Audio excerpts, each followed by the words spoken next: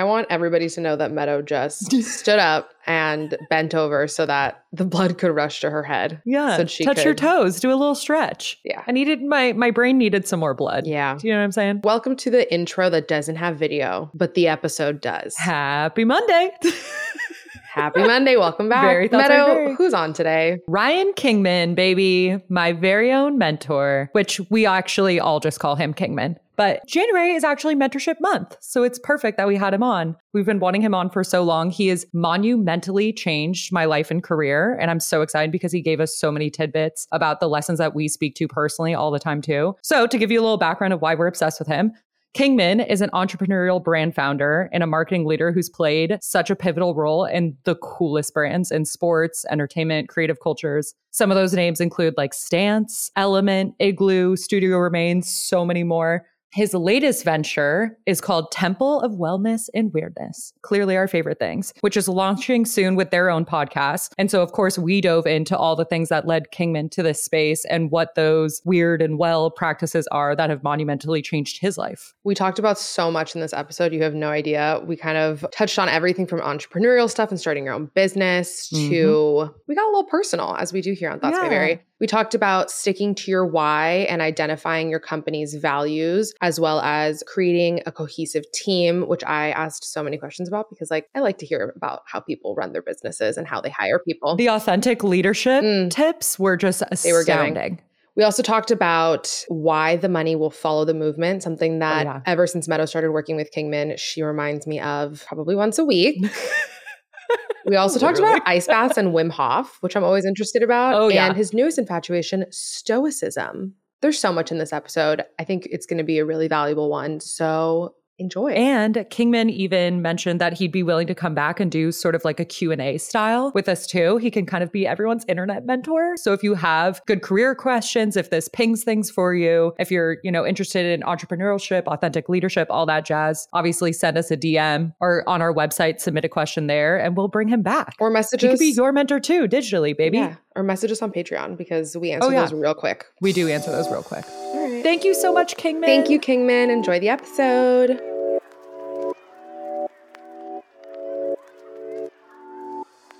Do you have an ice bath in your backyard? Do you have like your own? Oh, I have like a converted freezer. It's like a Frigidaire. You just lift the lid, then you jump in, and then it's not like one of the things. It's not that. You guys should make like an ice bath tank. Hey, that's as long as it gets the job done. Yeah, seriously. Well, they have these really nice ones now. Like there's a brand called Cold Plunge. There's a few of them, and they're like these really nice ceramic tubs that have circulating water. You don't have to change it as much. Dang. They're like fancy. They fancy. They'll sponsor your podcast and then you'll get one. Oh, that would be amazing. That would be amazing. That's the dream right there. It'll happen. I started with like kind of the real raw dog style, which is you just get a horse trough and fill it with water and then go get bags of ice, fill it with ice and jump in. I think that's But it's not that great. Like it's not that sustainable because it's expensive to get the ice. The ice melts pretty quick. Yeah. Unless you live somewhere cold, you just leave it with water and then you just like smash the ice and jump in. That'd be ideal. But in Southern California, it doesn't get that cold. Not going to work. Yeah. Right. Yeah. Not going to work. But I'm still like shivering I was in there for a couple minutes, like 15, 20 minutes ago. Oh, I thought you were going to say 15, 20 minutes. Me too. I was like, what? Oh, no. What's your record? No, probably like 6 minutes. Something like that. Damn. After a while, it's diminishing returns. It's just, some people do it. I think it's more like, tough ego factor to stay in for a long time. I think was I reading saw Joe Rogan went in for like 20 minutes once, which I don't know if there's a health benefit for that long. I just don't know. I don't think so. They say like 11 to 15 minutes a week, just broken up. Okay. So like could be a minute now or a minute there, 2 minutes there, whatever. Sometimes it's so cold I can do no more than a minute. Like if it gets sub 30 sometimes, it's like it hurts so bad to be in there. Totally. Yeah, I can imagine. Wow. I really want to try it. Yeah, Gabby and I have still not tried it, so we need to. I think the last time I ever did anything remotely similar, I was like in high school when I was running cross country and I would get in like the gross ice bath in the trainer's room. But that's as far as it's gone. Yeah. My version of that is like summer camp when they have like the river running down from the mountain that's freezing and they make you hold on to someone's ankles and go under for as long as you can. Like that's as much as I got. Yeah. There you go. I would love to do that. Let's do it. We could do a big bear retreat, podcast retreat. Well, I'll go do it. Oh my God. Why not? I'm so down. I'm so down. Welcome to the podcast. Welcome. Thoughts may vary. We've been trying to get you on for so long. The day has finally arrived. Thanks for being patient. The day has arrived. Oh my gosh. Thanks for being patient with us and flexible with us. Oh, absolutely. We start every podcast by asking our guests what they're currently unpacking. I always tell people, like, take that as it resonates. Oh, boy. It could be as like serious, light and fluffy. Yeah, exactly. Serious. Well, I'm in kind of a interesting, precarious place in life right now. So I'm unpacking a lot. Let's dig in. Life is difficult, man. It's like, I think through social media or whatnot, you get this perception that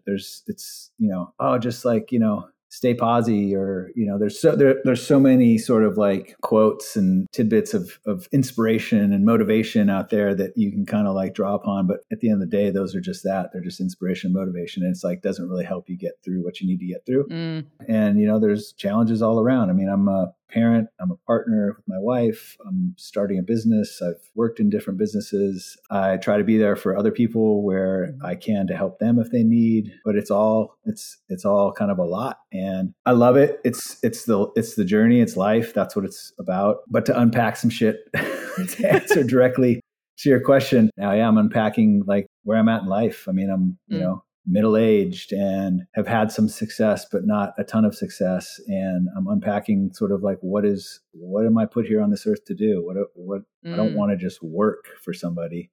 I want to do something that has some impact and some meaning. And so that's kind of what I've been working on. But, unpacking such a broad term, like I hope we could spend this whole time just unpacking my fucking psychological mayhem. And that's our solo episodes. Yeah. That's what literally what we're doing.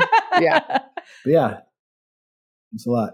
It's a lot. It's so true. And it kind of leads me like swan dives into my first question for you perfectly, because I kind of wanted to talk about one, just introducing you as my mentor. Do you know, I don't even think I told you, do you know it's Mentorship Month? No. It's Mentorship. Happy Mentorship Month to us. Hey, happy Mentorship Cheers Month to us. to us. Yeah.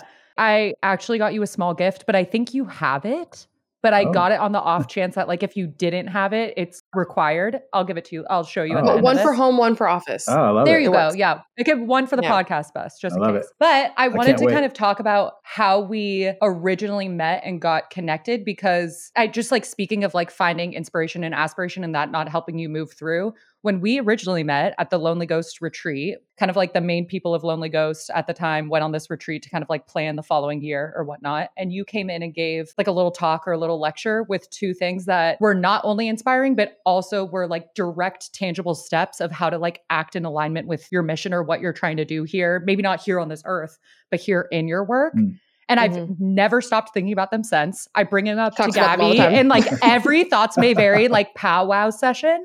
I talk about these, I feel like. So I kind of wanted to give the people a little tidbit on what that was and have you elaborate on them. Yeah. What did I say? You said a lot of good shit. There's two main things. The first one was when you were at Stance, you talked about not only the importance of creating like such authentic values and kind of like what you're saying, like authentically bringing in like what you're about, what you're going through into what you're doing, because that's like the way to be successful and the way for you to find your own happiness in what you're doing. But then you also took that a step further and talked about actually creating the opportunities for the people that you're working with or that you're employing to practice those values in real time and like the opportunities to express them. And you told us the story about how you like took your team on kind of like a scavenger event. Do you remember that? I want you to kind of say more things on that. Elaborate. Yeah. So when we started Stance, I mean, we had certain values, I think, as individuals, but we hadn't really gotten together and sort of identified what they would be from a brand standpoint. And then to kind of canonize those so they're sort of like, on the wall and mean something. And it takes a long time. And we spent a fair amount of time coming up with what we figured our brand values would be, both internal and external. From an internal standpoint, it was really like how we wanted people to show up, what we could do for them, how we wanted them to interact with us as, employees or whatnot. I remember it by G.P. Peck. So gratitude, personal responsibility, performance, entrepreneurship, and creativity were the key values. They've added a new one now, which is respect. It really meant something for us to kind of have these to sort of rally around, both what to look for in people you want to work with, how you kind of conduct yourself in your day-to-day work, and sort of things to aspire towards. So entrepreneurship is one that's like, not everyone's going to be entrepreneurial, but there's certain things you can do or opportunities you can present for people to express themselves entrepreneurially. Mm-hmm.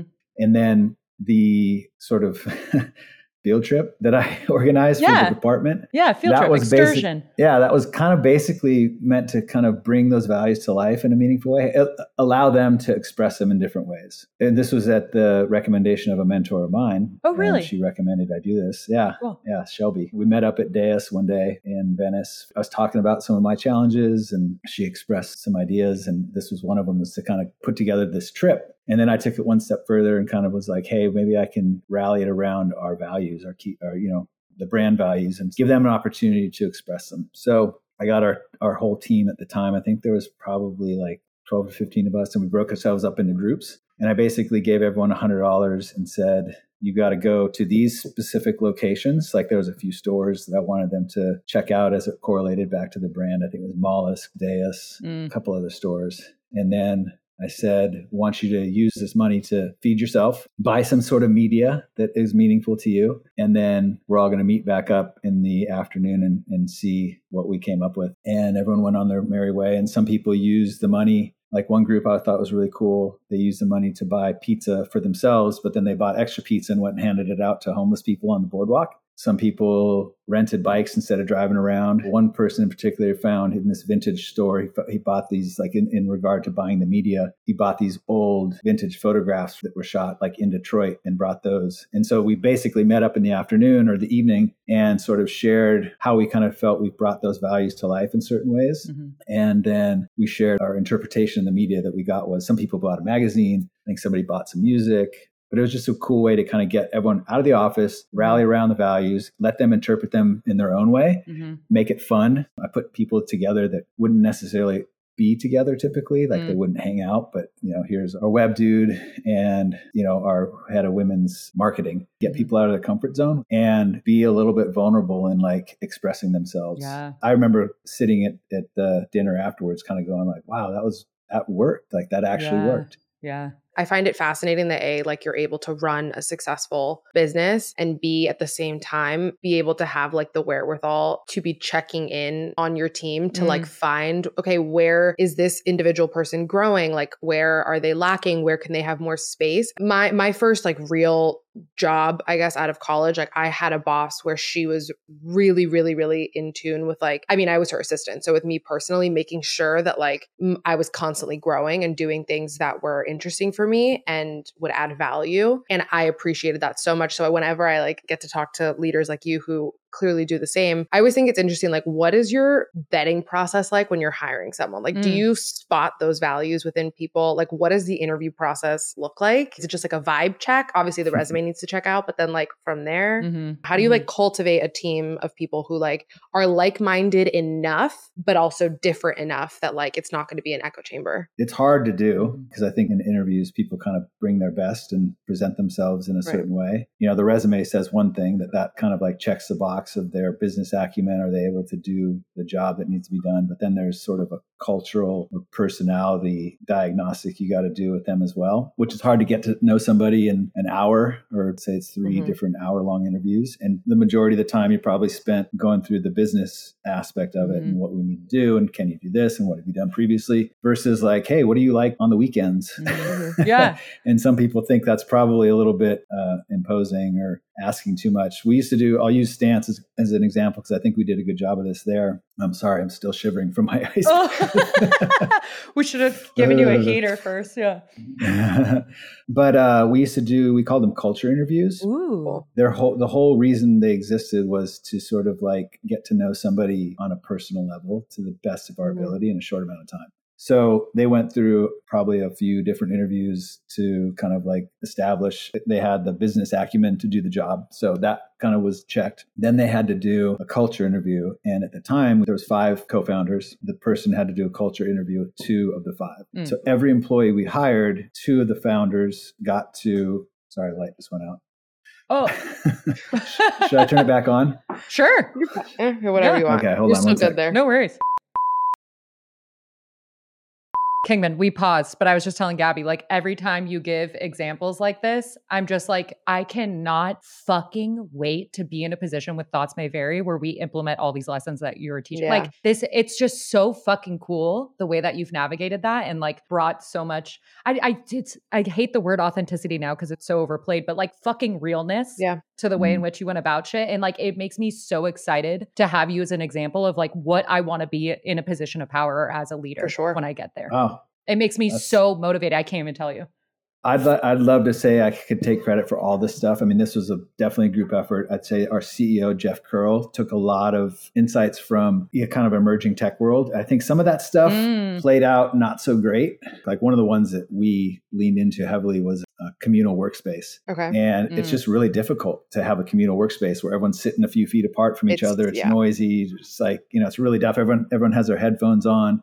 Then what do? You can't give everyone offices either. So trying to figure out what works. And I think in the last 10 plus years, there was a lot of experimentation done. And a lot of it was driven by big tech like Google and Apple and, their meditation pods and the opportunity to partake in different classes and whatnot. So we tried to extrapolate some of the stuff that worked best in those areas and bring them down to our little world of Stance. But Jeff was really sort of a pioneer in that for us. But I had a great time learning about it and helping be sort of like a voice at the table to implement this stuff and kind of like cast my opinion on what would work, what wouldn't work. There's so many things we did. We did book clubs.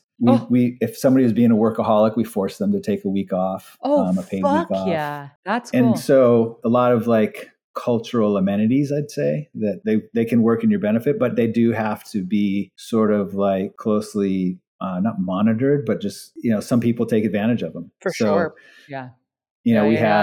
We had free meals here at Stance. We had an in-house chef every day cooking breakfast and lunch. And, some people would come in, eat breakfast, eat lunch, go out to lunch, come back. And so you're like, well, wait, we provide the food so that you don't have this necessity to feel like you have to leave to go buy food and it's a distraction to your day. You can just eat quickly, get back to work. And then some people, they think, oh, you just want me to stay here all day. And you're like, no, it's just actually, it's an affordance for you to like not have to like take yourself out of your work, go somewhere else and pay for food, etc. So it's kind of like two sides to every coin. God, what was I talking about in the beginning? The cultural interviews. Oh, go back to kind of like weeding out how you can tell when employees are going to take advantage of that, maybe. And just kind of getting to know people. Just my questions, I was pretty direct, like tell me about a challenging time in your life and how you overcame it. I don't even know if it's legal from an HR standpoint, some of the questions that I asked back then.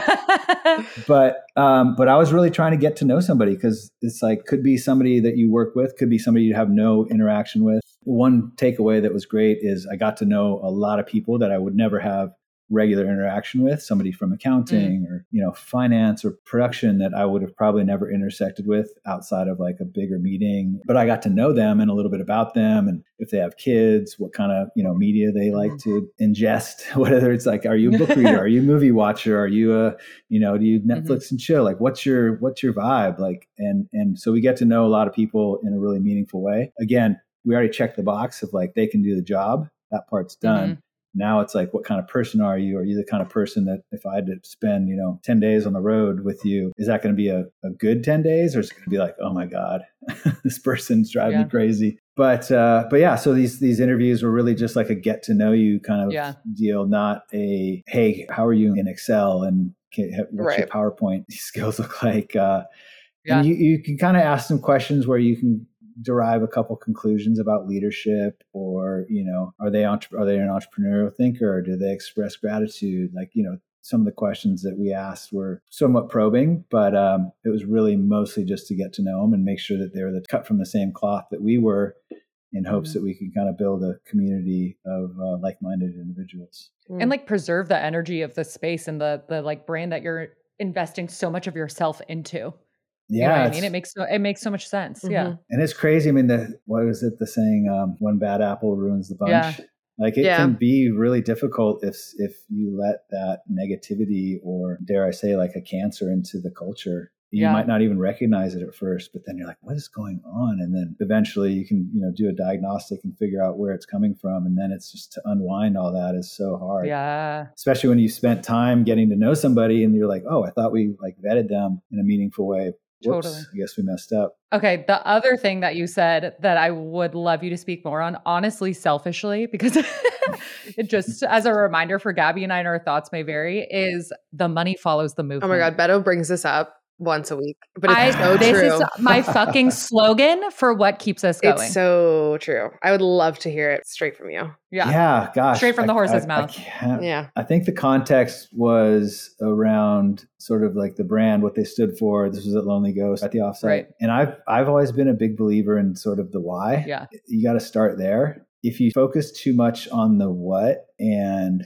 strategies to get to that, you lose your why. Yeah. And you've gotten into this for a specific reason. You've developed a business with a reason to exist. You know, there should be a desired outcome for sure, but you can't ever forget that why. I feel like if you're doing it for the right reasons and you're confident, you're, again, overused term, authentic to your business or your cause, whatever it may be, that inevitably you will find the right path and the profit will find you. Now, that's not to say just because you do something great and you're committed to it that there will be money or profit.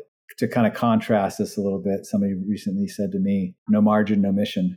As I'm in the throes of developing a business and it's kind of, I'd say, a little more mission centric. Yeah. But at the end of the day, like, you still have to build a business. And if you're not making money, you can't develop that cause or you can't develop that mission. At the end of the day, it's like, start with why, believe in yourselves, be devout to your cause, your reason to exist. Don't focus on the money and forget about the why.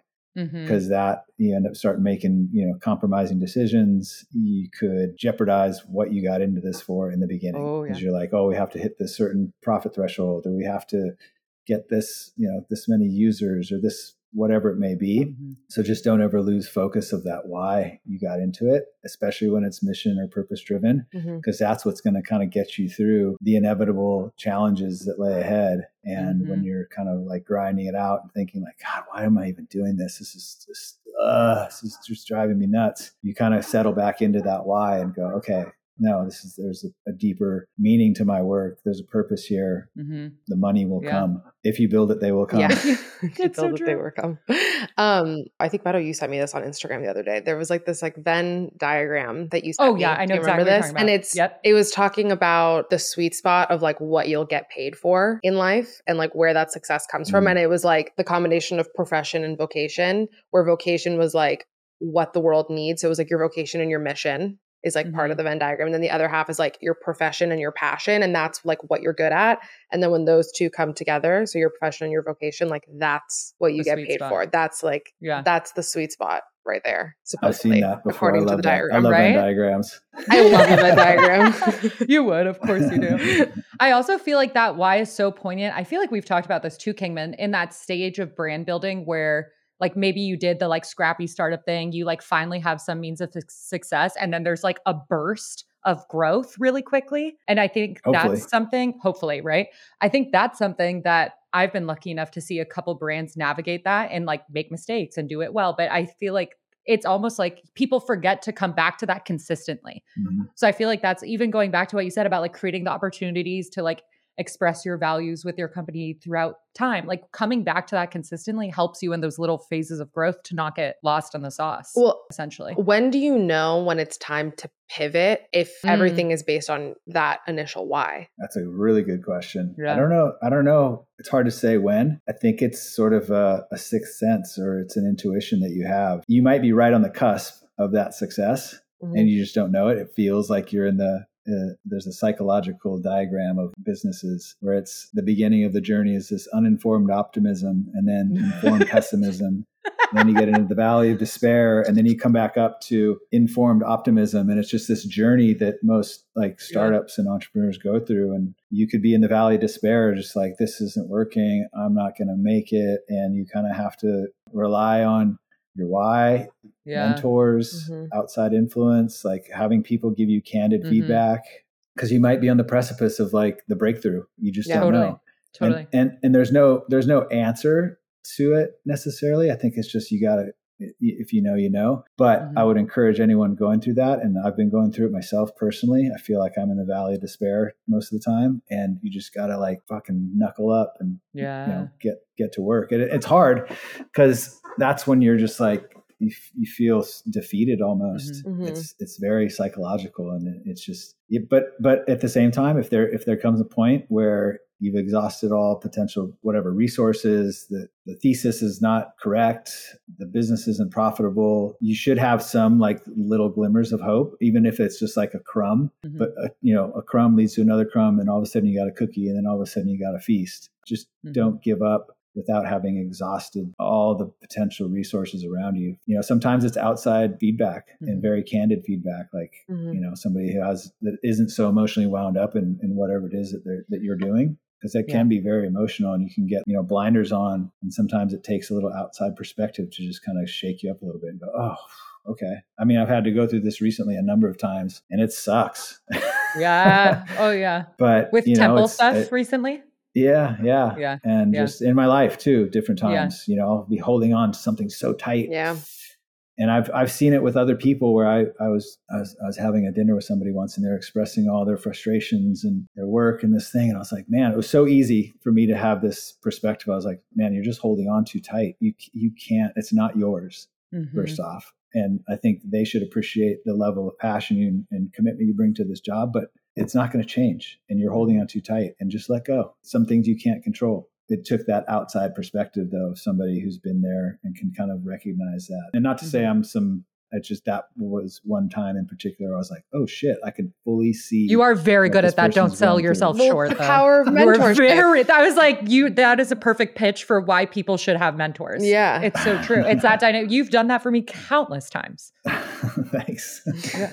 But you know what? Interestingly enough, that's perfect transition too, because I want to get into your why. Selfishly, I want to know your life story because you've teased it to me multiple times and I haven't gotten the full picture. But also you were on your friend's podcast recently, and I thought it was so interesting because you kind of talked about growing up and having zero aspirations and like not being attached to what you were doing in a work or career sense at all. And I want to know how, like, kind of like your life mission, especially with what you're doing with Temple, which I will of course get into too, but like how that aligned with going from zero aspirations and not really caring to being like so self-motivating, self-starting, and building up crazy fucking cool brands. Oh, thanks. Of course. Man, during that podcast, because they asked the question, I was like, I don't really know. I've never really reflected back on what got me out of my sort of like, I don't know, shithead phase. Like I was just like a punk, you know, I was like a skateboarder, didn't have any aspirations. I hung around my friends. We all it was partly because I grew up in Hawaii. Even when I moved to California, I didn't really find anything that got me excited. And you never went to school. I remember that part of the podcast. Yeah. Still moved to California and didn't go to school. Yep. I thought that's what I needed to do. I was kind of like, oh, is this what people do? They go to college and they learn a course, and then they take that course and they do it in their life. I don't fucking know. Yeah. As I've reflected back on it, I think a couple things were impactful to me. One was martial arts. I've always been a fan of martial arts, and I've practiced different martial arts through my youth, but then I participated in this one in Hawaii, and I started to see like progress. And I was like, oh. What kind of facet of martial arts were you doing? It was called Kempo. It's like Chinese I've karate. Heard of it. Yeah. And Aaron is obsessed, so I know a little bit.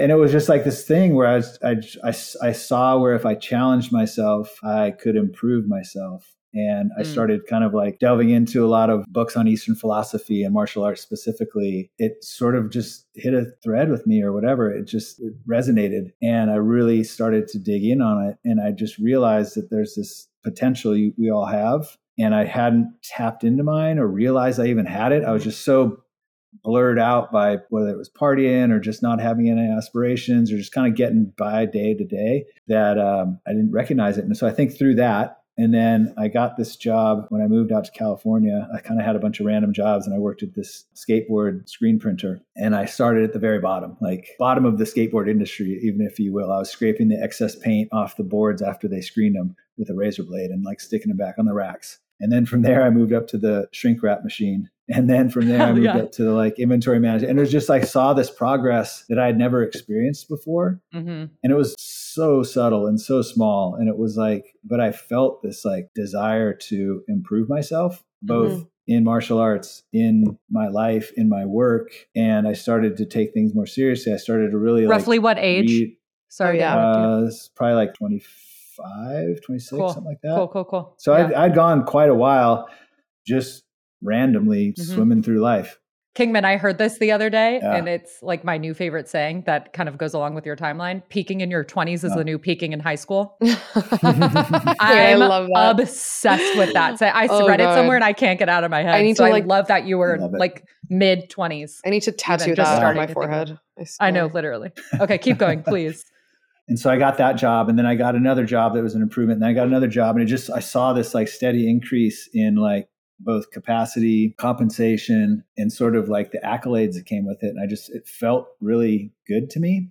And then when I got a job as a team manager at a place called Giant Skateboard Distribution, that's where I was introduced to what I didn't even know at the time was marketing. I just hit a stride. It just felt like it just kind of came natural and it felt really good. I've always had some sense of imposter syndrome my entire life to this day, but it didn't really feel like I was in the wrong place. I just felt like, this kind of comes naturally. And I just kind of went up from there. It was kind of a crazy ride from then to being a CMO at Stance, to being a president of a brand, to starting brands. It's been crazy experience. So there was not like a specific moment. It was just sort of a slow build phase. It took me like looking into myself, realizing a certain capacity that I had that I didn't realize I had, a little bit, probably of ego going, hey, you can do better than this. You can show up better than this. And I should say riddled with failures along the way. Like, oh my God. Yeah. That's the only way to succeed. You fucking stumble from failure to failure. What's that famous quote? Stumble from success is stumbling from failure to failure with no loss of enthusiasm. Oh my God. Yeah, man. That's tough. Winston Churchill, so baby. Yeah. Yeah. Talk about somebody who's stumbled through. Yeah. Period. Like you see, it's real easy to get caught up in things and blame, it's this thing or that thing, or this didn't work out, and it's not. It's like those things exist. I just did a silly Instagram post about this the other day, but like I was watching a documentary by Jonah Hill about him and his psychotherapist. I still need to watch it. I still Gabby, need to watch it. I swear to God, Gabby, it's been on your homework list for so long. I know. It's so good. It's so One good. Part in particular, his doctor says, in life, there's three things that are just non-negotiable. And the sooner you come to terms with it and the sooner you figure out ways and develop principles to work with it, the better off you'll be. And it's pain, uncertainty, and constant work. And I feel like in my life, I've smashed my metaphorical boat against those rocks so many times, but it's so true, man. There's going to be pain. You're going to have to deal with pain. And the better you are at dealing with it, the better life can be. Process through it. Don't just like ignore it or just like try to like absorb it. Because the sooner you absorb it, the sooner you can process it. There's so many times in my life where I was so sure-footed in something and so certain something was going to happen, whether it was a job or a payment for something or whatever it may be, and it didn't happen. And I was like so back on my heels, like what? I wasn't expecting this. And so coming to terms with the fact that there's going to be uncertainty, I don't know, it's really impactful. And then constant work, like you're always working on something. It's either your work, your life, yourself, your relationship. For me, it's my relationship with my wife, with my kids, with my friends, with myself. Myself is the hardest one, as I've realized in lots of therapy. Man, I'm fucked up. Aren't we all? Yeah. But it's just kind of coming to terms with it and just being it is what it is. Like I just have to make certain changes or just come to terms with things that I've been through that impact me and try to evolve from it. Accept that part of yourself, like the other, like the work stuff, like accept it and move through it. Like you're saying. Yeah, totally. That's life. That's the journey, I think. Yeah. We tend to get caught on this hedonic treadmill of like, if I just get to this promotion, or if I just get to this much money, or if I just get to this house that we need, or if we just move to this neighborhood, or if I just hit this car, whatever your treadmill is dictating your next thing is. And then you get to that thing and then you just want the next thing. Yep. And I've been like, not obsessing with, but like really kind of intrigued by Stoicism as of late and some of their principles. It has resonated with me in a meaningful way. And so that's part of my daily ritual as I read like the Daily Stoic. I read a passage that's on the day and kind of just is a good good gut check and reminder on, things. What are those principles that you felt like resonated with you? Well, I'm not a Stoic, but I think just the idea to like process through things, to kind of recognize things for what they are. Don't get too emotional in it.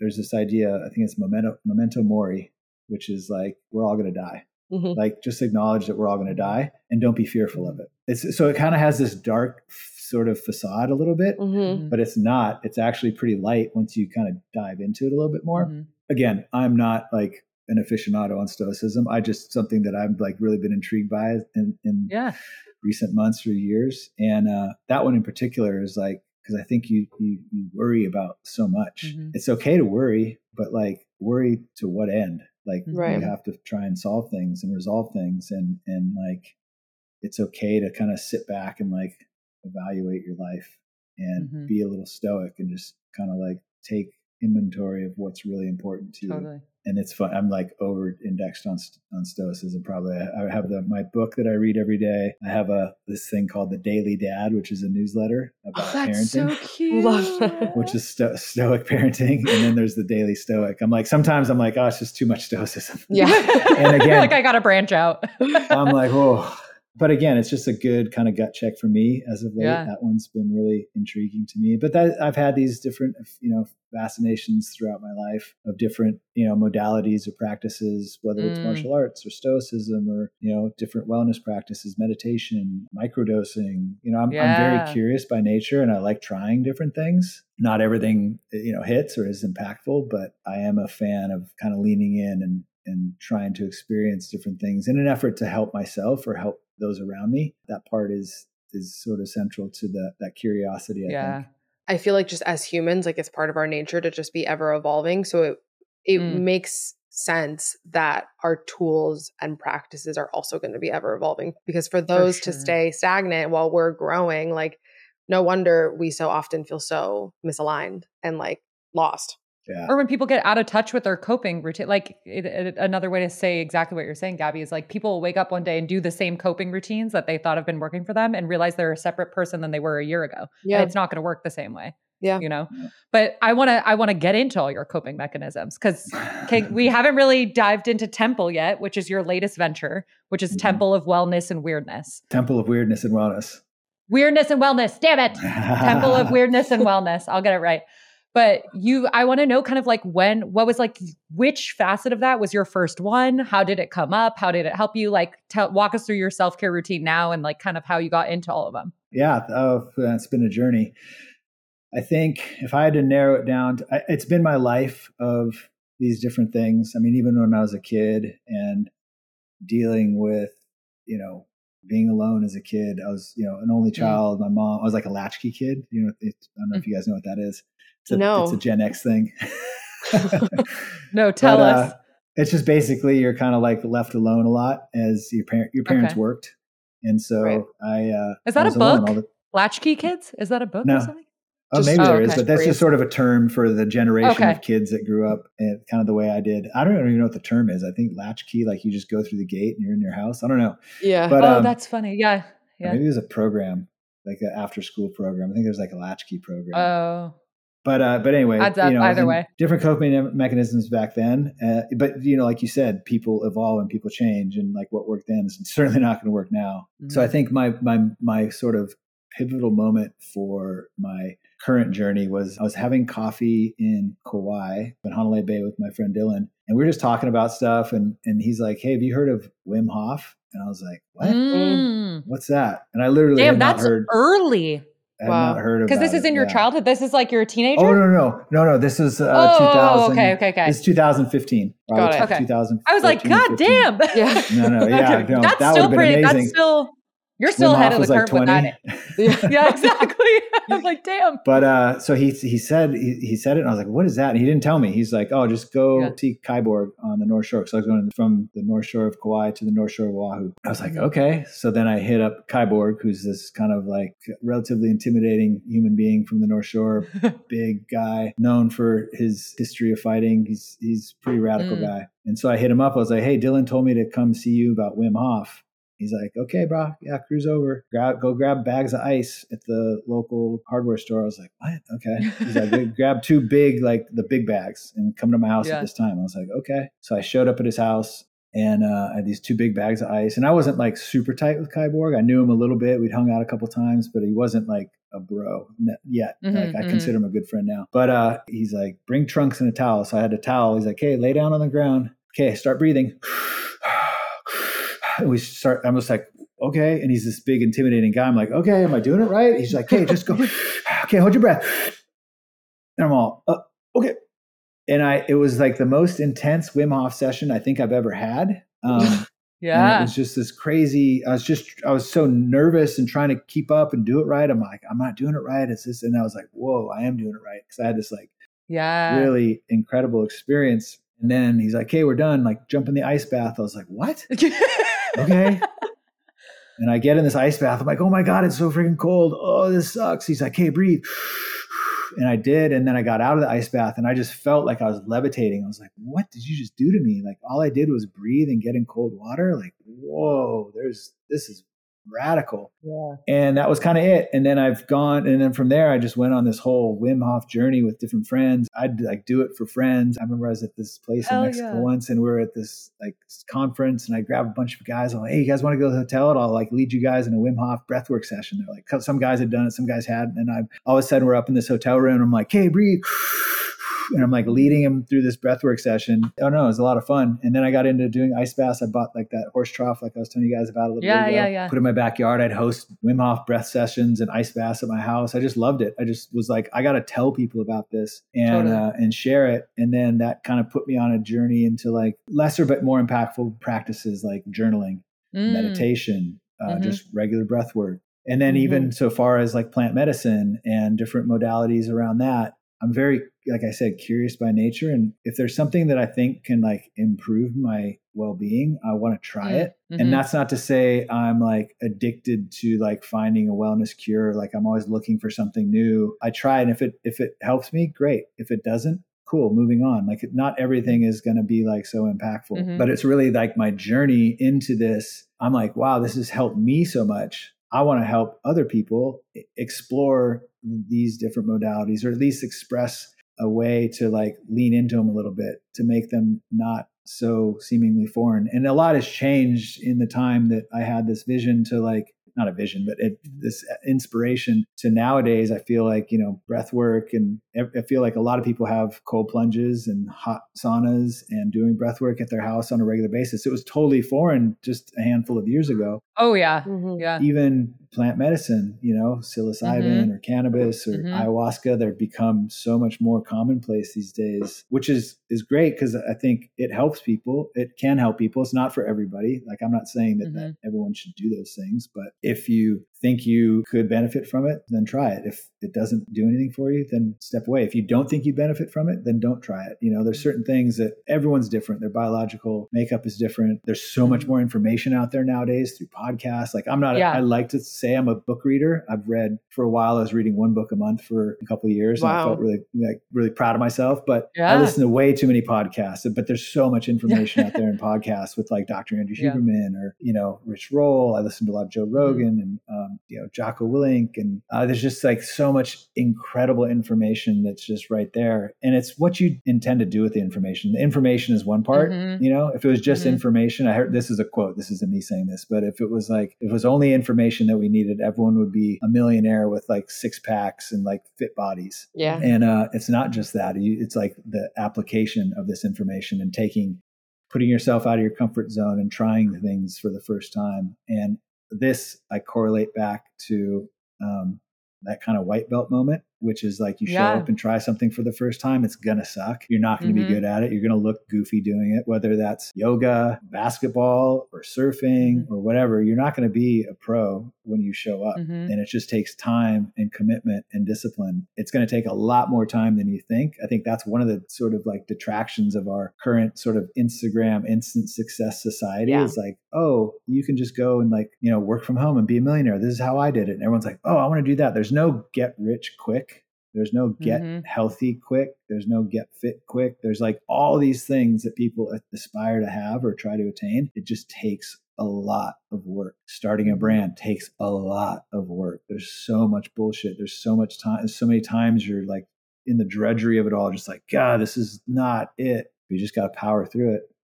And that's like anything, a workout, like, you know, going to the gym for the first time. If you want to like try lifting weights, you're so intimidated because there's all these like fit people, guys, girls walking around. And you're like, I don't want to like do like the lightest weight on the bench. I've started doing this thing recently where we have a gym here at Stance, a pretty nice gym. And so I was coming here to work out. And then I was like, this is kind of boring by myself. I asked a couple of friends to come and they were similarly like, oh, I don't really work out that much. I'm like, just come. Like, there's no judgment from me, certainly. And it's been like, I'd say transformational for a few people where they're like, I would have never gone to a gym. Like, I don't want to be like known as like a gym person, but like, I'll come work out with you. And I'm not a fitness trainer by any stretch of the imagination, but I know a few things enough to where I could put us on a program and we like do a body part, like we'll do chest or we'll do some cardio or we'll do some fucked up Instagram workout that I see that I'm like, that looks hard. And it is, but it's just, again, I think it's just weirdly my nature to like see something, see an opportunity, try something. I like can't shut up about it. And then I'm like, I probably project it onto other people, you know, hopefully in a positive way. In an effort for community. Yeah. Yeah. I like building community. I like trying to do things. I like, you know, another friend of mine, Mike, and I do these supper clubs, which it was his suggestion. He's like, hey, let's organize these supper clubs. I was like, what? It was so fun. Yeah, it's just getting rad people together on a, you know, quarterly basis. We try and get some sponsors to pay for the dinner so we're not coming out of pocket. And, you know, who knows what comes of it? A good connection, some inspiration, a good meal, like all that stuff. Yeah.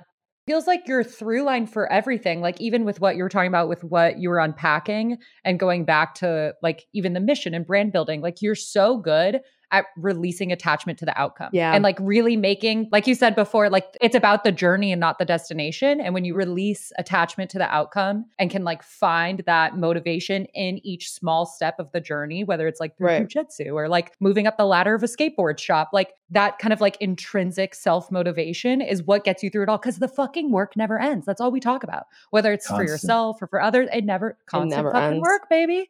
It never ends. Yeah. I just love that you said be goofy because quite literally yesterday, like we're so aligned, it's not even funny. Literally yesterday, I was writing a blog post for a mental health nonprofit, kind of talking about like if resolutions are for you, how to develop a new mindset and like be a little bit more gentler rather than goals than mindset. And I talked about this Instagram video that went floating around. I'm pretty sure I sent it to you, Gabby, of Trevor Noah talking about why he thinks he's good at imitations is because no, I didn't see when it. he learned. Did I not send it? I'll send it to you later. It was him talking about, I will for sure. He was saying how like when children learn languages, one of the reasons why they're so good at it is their willingness to be goofy and imitate and be like, blah, blah, blah, blah. But like, they don't give a fuck about what they sound like and how stupid they sound. But that like willingness to put that, like not have an ego or insecurities and just try to imitate until they kind of get it is what like releases you to learn more quickly and like be willing to be a fool. And that's kind of like exactly what you said. I fucking love that. Like just releasing that everyone starts as a beginner, kind of like releasing that limitation on yourself and just like be willing to be silly to a certain extent. And it gets harder as you get older because you have more pride and you're more like you're denser and you're just like, oh, this is who I am.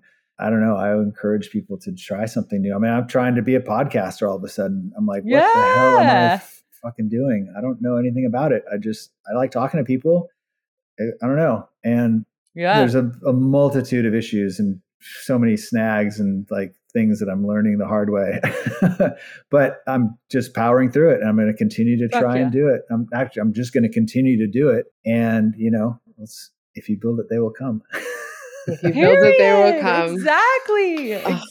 I feel like that's a beautiful place to wrap a bow on the conversation. To wrap a bow on the conversation. We brought it full circle. Sweet. Yeah. We brought it full circle. Kingman, thank you for finally being here. I know. Thank you so much. Thanks for having me. Hopefully it made sense. Oh my gosh. More than sense. First off, I don't want to come across as any sort of like aficionado in any of this stuff. I'm on the journey just like everyone. I'm learning every day. I'm failing every day. I have so many things that, you know, wish I could have done better, but at the end of the day, I'm just going to keep going. And but that perspective is what makes you the most like impactful mentor on my life. Like, granted, I haven't. You're my first kind of like formal mentor relationship, as you know, but like bringing that perspective to it and like constantly, I feel like, I know you're going to hate this now, given what you just said, but like every time I talk to you, it feels like a fucking masterclass for me. Like it is so helpful for me to like absorb information and your perspective and like see you model as an example of how it doesn't end and how like, you know, what you mean, like trying something new at a different stage of your life and not being afraid of what that looks like. Like it's always, you are always such a fucking radical example of how I want to move through life. Well, and I thank you. I'm very humbled by that and very appreciative. But yeah, I mean, hey, no, let your ego swell a little bit with it. Yeah. Oh man, it's scary. It's that puts pressure on me. Don't let it. Don't let it. Let's go. No, but I need that. I'm like, all right, let's fucking go. Ball. Let's fucking ball. Here we go. And you know what Aaron told me the other day? Say it was such a kind of a tangent, but Future started rapping at like 45. Or something like that. I was like, oh shit. So I can like change my career like every decade of my life, like bet and still be, yeah, dude, I had no idea. Isn't that wild? That's something I struggle with is like ageism. I'm like, oh man, am I too old to do this? Am I still relevant? No. What am I into? Is that even, you know, it's just like all these things, but it's all that self-doubt. And there's an incredible book, Steven Pressfield, The War of Art. And he talks about the resistance and how the resistance is just there, always waiting to like seep into your psyche and just stop you from doing whatever it is you want to do. And that really like resonated with me when I read that and was just sort of going, yeah, that is absolutely, I have the resistance. So it's like just sitting here waiting for me to like, and I just got to like fucking get out of here. Get off me. Like, it's like an hourly struggle. It's like, you know, so many times just like, okay, this is resistance. Just buckle down, focus. That's what I need to focus on is focus. I need to be a better focuser because I'm so easy. I'm like squirrel. Oh, so shiny object. I'm like, same. Oh. No, literally. Oh, that's Andrew Huberman's tips for us, huh? That's how I fucking try to learn to focus because of everything he says. What a G that guy is, man. Oh. I love him. I love him so much. We have to get him on your podcast. Like even his tip about if you put a hat on during the second half of the day, like after your first 8 hours of waking up and then for your circadian rhythm, the second, if you put a hat on, lowering your visual ceiling helps you like focus in on analytical work. Like he has all those little tips. I'm like, get the fuck out. Dude, I'm telling you, he's incredible. We're going to get him on your podcast. Manifest that. I'm manifesting it for you. Oh, it's my friend works with him. On his podcast. There's 4 guys that do 6 it. Degrees, it's like a top baby. 5 podcasts in the world, and there's just 4 of them. Yeah. Wow. And cool. No, it's just the amount of information he retains. I'm just in such awe of. I'm like, I can't remember what I had for dinner last night, and he's got this biology like textbook, just blah, blah, blah, blah, blah. But in a way that's not oppressive or kind of like bores you. You're just like engaging. You're like, no, it's approachable. Yeah. I wonder if he has a photographic memory. We got to end. I'm going to keep talking on this thing forever. Yeah, sorry guys. No, don't apologize. The people love it. The people love it. I'm so glad. Thank you for coming. Please come back. All right, thanks. Okay, now don't log off because we got to take a photo. We got to take a picture. Oh, let me turn the light on again. Hold on. Okay, cool.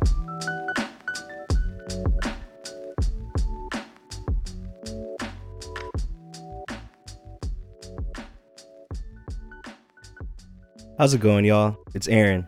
Don't let your Monday suck. Don't have those Sunday scaries. I'm tired of everybody waking up in the week saying, shit, it's Monday. You know what goes down? TMV releases every week on Mondays. Make sure you rate and review wherever you get your podcasts. And if you're watching YouTube, yes, TMV has a YouTube. Be sure to subscribe and ring that noti bell and never miss a thing. And also, join the TMV Familia by joining the Thoughts May Vary Patreon and by following @Thoughts May Vary Pod on Instagram and TikTok. Thank you for listening. Great. There you go. Thanks, AB. Got y'all.